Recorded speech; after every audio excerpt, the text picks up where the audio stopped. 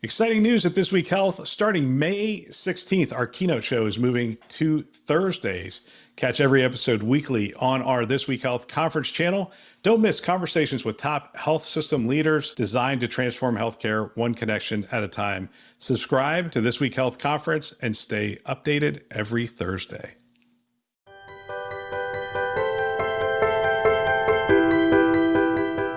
Welcome to This Week Health. This is a conference campaign where we chat with our partners about the exciting initiatives they have going on in healthcare.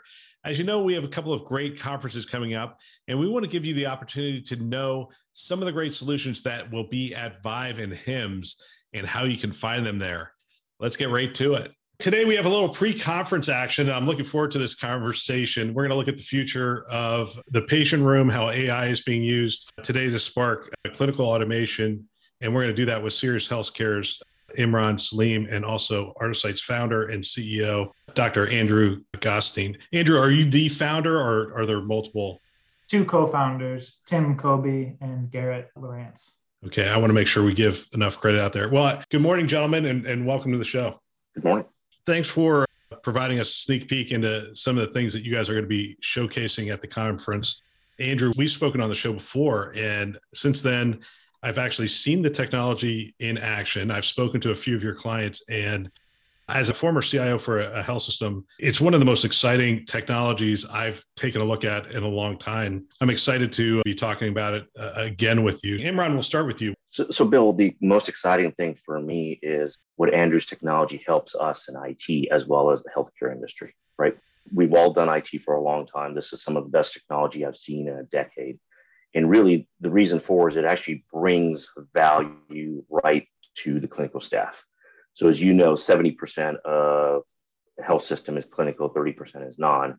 And this is really where it marries the two together. So you've got a piece of technology that helps with clinical satisfaction, nurse satisfaction with the use of IT and pretty immediate value. So that's what I'm excited about, is to be able to tell people about this, show it, and see the excitement. No pressure, Andrew. Most exciting technology in a decade. And I'm saying it's one of the most exciting things I've seen since becoming a CIO in healthcare. What are you doing? Why should people be excited about this technology? I would say we cheat. We actually listen to the end user. So the nurses, the doctors, those 70%, the people that are providing all of the services and taking care of all of the patients, we listen to them. And as a practicing clinician, I identified a lot of my own problems, and we matured these technologies with the help of artificial intelligence, which can now, for the first time, start to enable us to become more productive. It can, for the first time, take a lot of the clinicians' problems off of their plate. All right. So people are the immediate thing is, okay, how are you doing this? I heard some of the use cases just this past weekend. One of your clients was in a meeting I was in, and she was sharing some really exciting use cases. And it sounds like really the sky's the limit. But I'd like for you to start with some of the use cases, and then we'll come back and talk about the underlying technology itself. Sure. So I think the ones that are getting highlighted a lot right now are really to help address staffing shortages, which are really now top of mind for healthcare CEOs. So a lot of what we're applying our technologies to are to help address nursing shortages, clinician shortages. Now, just from my own experience and in talking to these clients, the nursing shortage is the thing that is causing them the biggest headache. So we've developed tools to make the nurses have fewer frustrations with their jobs. So using camera systems to reduce the amount of documentation that nurses have to do, using camera systems to prevent patient falls, using camera systems to monitor in an anonymized fashion hand hygiene compliance. There's a lot of other solutions for a lot of different problems in the hospital, but we have a single platform to address many of them in a way that does it more cost efficiently so that the clinicians themselves don't have to do an endless stream of documentation to support the other solutions out there. It's interesting because it immediately becomes, okay, how are you doing that? And what does this look like? And you have a device right behind you that's, is that your telehealth device behind you? Or is that one of your devices?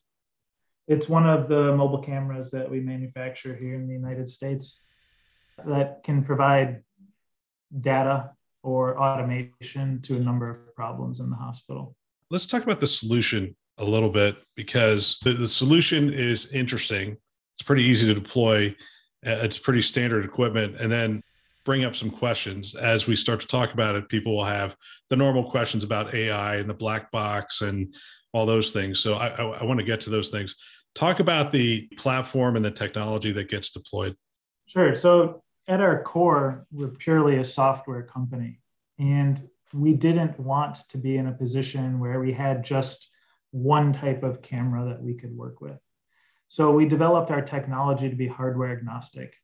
Almost any camera that goes into a hospital, any speaker, microphone, we can use that analog data stream to extract and structure data about a problem in the hospital. So it's on top of that hardware agnostic infrastructure that we deploy algorithms to structure data about different pain points for the hospital, whether it's the hand hygiene problem or remote patient monitoring or remote nursing assistance. We can use that single camera, whether it's from Axis, Hanwha, anyone, to provide a lot of these services. What we typically do is go in, start addressing some of the immediate pain points, but that also drags in the entire platform to solve future problems that the hospital might not even know they have yet. And it's really that future proofing of the hospital to eliminate a need for an RFP every time a problem bubbles up. They can be starting with a platform that's fully integrated and deployed to address their future problems more rapidly. You know, this is interesting to me because we hear the word platform thrown around a lot. This is truly a platform. So when I described this to somebody, I said, anywhere where you'd place like a college student with a clipboard to say, check, is this, whatever, and they could see that. The video stream is essentially capturing that data. It's sitting there going, did hand washing occur? The ulcer patient, were they turned? Is the room clean? I mean, anything that would sound pretty basic, but these are challenging problems in a hospital, and they create work for somebody to track them and make them happen. So the computer sits there, it creates a video stream that's constantly going back and being reviewed. And the reason I say it's a true platform is that video stream can come from anything. The power, as you say, you're a software company, the power is in the software. When you decide, hey, we want to look for something different in the room, or we want to place this camera in a supply closet and start to monitor supplies, you can just program it, teach it, this is what you're looking for. And now you end up with all sorts of new use cases. Yeah, so to some extent, it would be, to use your analogy, a college student with infinite knowledge of all hospital problems. So if you could place a college student that understood the supply chain in the supply room, that could record information with their eyes, we can do that. If you want a college student that you can put in the patient room and monitor to prevent falls, to prevent pressure ulcers, to monitor hand washing compliance as people enter and leave the room, we can do that. If you want a college student that can use their eyes to understand what step of a surgical procedure they're on, are they ahead of schedule? Are they behind? What instruments are they using? Do they need all of these instruments that are in the operating room? We have algorithms to focus on that. We have algorithm structures that can solve problems people haven't even thought of yet. So doing eye tracking for EMR navigation, developing algorithms to understand the different alarms, looking at waveforms coming off the arterial lines or CVP lines. All of that infrastructure is there. We just need a hospital to tell us that this is the problem that they want to address with our technology. I'm going to come back to privacy and security in a minute, because that's usually the next question. Imran, I want to come to you. At Sirius Healthcare, you guys launched something called Patient Room Next. When you launched that, I sort of sat back and was like, well, so how are you guys going to do the crystal ball thing to figure out what is actually next? Talk a little bit about that concept and how Artisight fits into that concept. Yeah, so great question, Bill. So one of the guys that works for me, Fred Holston, had an idea of Patient Room Next. He's had it for 10 years now, and he's wanted to launch it and keep doing that. Unfortunately, technology wasn't there. We started looking at it probably about 4 years back to come to market, and frankly, what helped it was COVID.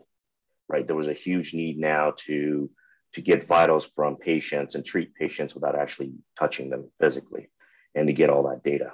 So Andrew, Fred started talking, I believe it was about 3 years ago at that time. We really focused on thermal cameras. And then Andrew and I started talking, going, what else do you do? And as we started talking through this, Fred had built a patient room next with approximately almost close to 24 vendors. And there's no way I can go to a healthcare organization that say, hey, by the way, I need you to buy 24 more applications to make something happen. We had to get to a platform. And to credit to Andrew and his team, he slowly started chipping away each of those vendors and what they did and incorporating that into his platform. So when we launched Patient Room Next in July of last year, in 2021, Andrew was one of 3 software vendors we were using for a platform for Patient Room Next. So Andrew had sucked in over a dozen other capabilities within his platform at that point in time. So now I can actually go to our clients and say, let us give you a platform approach. So that's why it was so exciting to me. Wow. Now I think people understand why I'm excited about it as a CIO. Anytime, we had 1,000 applications, anytime you could say you're starting to talk about taking a dozen or even 24 out, that simplifies the entire infrastructure itself and the communication and the integration, all the things that you have to do. Andrew, doctors don't want to be watched 7x24, 365. They don't want someone looking over their shoulder. What's the answer to that? You have to anonymize the data. And so, again, being a clinician, I realized if I were to record this data, if I were to play Big Brother on the clinicians, we'll never be invited into these clinical environments to help the clinicians. And so it was only after fully de-risking the platform for the clinicians would we be able to deploy this infrastructure. So again, to highlight, we don't save any video unless it's anonymized video. So surgical video, any out-of-body footage, that's automatically removed. Only internal video would be stored, for example. Patient room footage, we never store any data. Ceiling camera footage from the operating rooms, we don't store any video. It's only the algorithmic output of the events. A patient entered the operating room.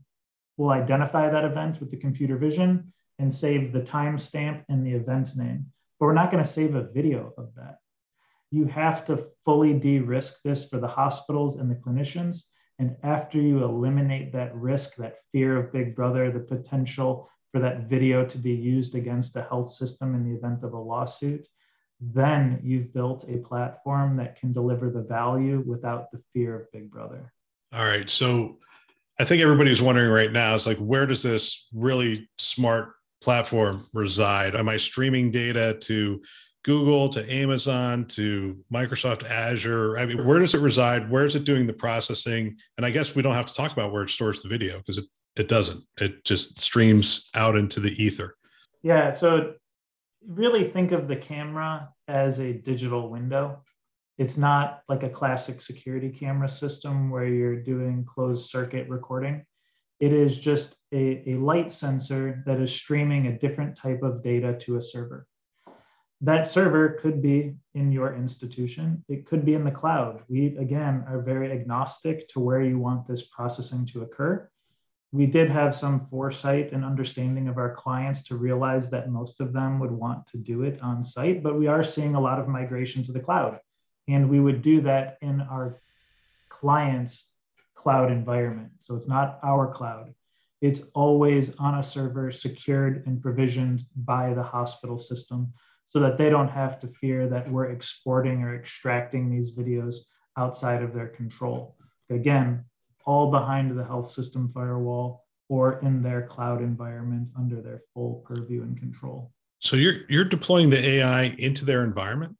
Correct. So we have a whole bunch, kind of beneath the surface here that is operating to make sure that we can manage all of the infrastructure for them behind the health system firewall, coming in through their normal VPN provisioning process to make sure that we can monitor all of this, know if a camera goes down, know if a server is at capacity, to make sure that we stay ahead of any problems for them in an environment that they're most comfortable with. Well, gentlemen, I want to thank you for coming on the show. If people want more information about this, can they catch up with you at Vive or HIMSS? We will both be there. Obviously, Sirius is a CDW company now, so we will be located at CDW booth, both Artisight and Sirius. Well, I'm looking forward to catching up with the two of you at the event, and anyone who wants to reach out to me as well. I will say this: your clients are excited about it. They're excited about not only the things that you're doing today, but really about the things they can do in the future, because you really unlock their creativity with this kind of platform, and it gives them a whole new tool set to play with. So very exciting stuff. Thanks for listening. I hope you're as excited about this stuff that Sirius and Artisight are doing together as I am. That's just a small taste of it. If you want to hear more, you can stop by the HIMSS booth 2059. That is the CDW booth at the HIMSS conference. You could hear more about what they're doing as well. We're also going to be recording a podcast in their booth with Sirius and NVIDIA on Tuesday the 15th. And I'd love to have you drop in and get a sneak preview on that upcoming show as well. At Vive, you're going to hear more about Artisight and Sirius as well. So track them down at that show as well. I hope to see you all at the Vive and HIMSS show. If you see me there, stop by, say hi. Love to talk to you. Thanks for listening. That's all for now.